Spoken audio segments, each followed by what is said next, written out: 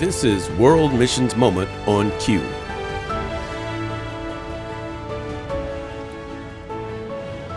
Today, World Missions Moment on Q is focusing on North Korea. The most definitive contraband in North Korea is the Holy Bible. The totalitarian regime in North Korea adheres to a philosophy of self-reliance, which limits imports, foreign investments, and international aid, resulting in widespread starvation of millions of North Koreans. If a North Korean is not in the military or they are not part of the Workers' Party elite, they have to make a choice to either remain a law-abiding citizen or engaged in the dangerous work of illegal smuggling activities in order to keep themselves and their families alive. Smuggling comes with a tremendous risk. At times, border police and customs officials on China's side of the border or North Korea can sometimes be bribed, but that is not always a guarantee that an official will look away. When caught smuggling, a North Korean could receive anywhere from a stiff fine to imprisonment in a labor camp. With no other alternative except to live, many North Koreans resolve to survive by smuggling.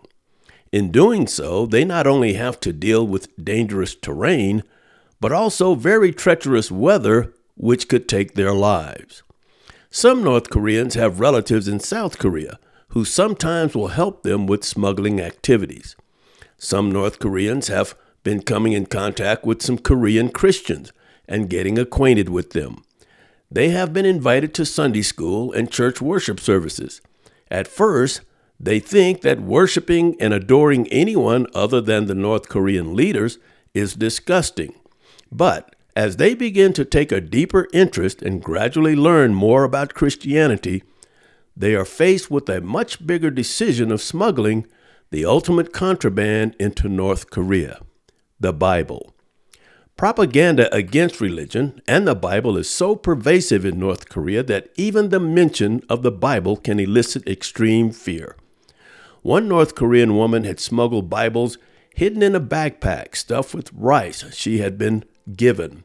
Though she had received Christ into her heart, she was terrified to give out the Bibles. So she buried many of them in her backyard. Eventually, she was able to slowly give the Bibles to trusted members of her family, along with the food she had received for smuggling the Bibles into North Korea. Eventually, she and her family were able to escape to South Korea, and she thinks the Bibles are still buried in the yard of her old home. She and many other North Koreans fleeing their country have discovered the life-giving Word of God, and they are not reluctant to share the gospel with their relatives left behind.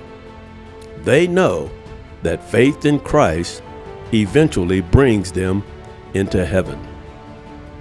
Please pray for the spread of the gospel in North Korea.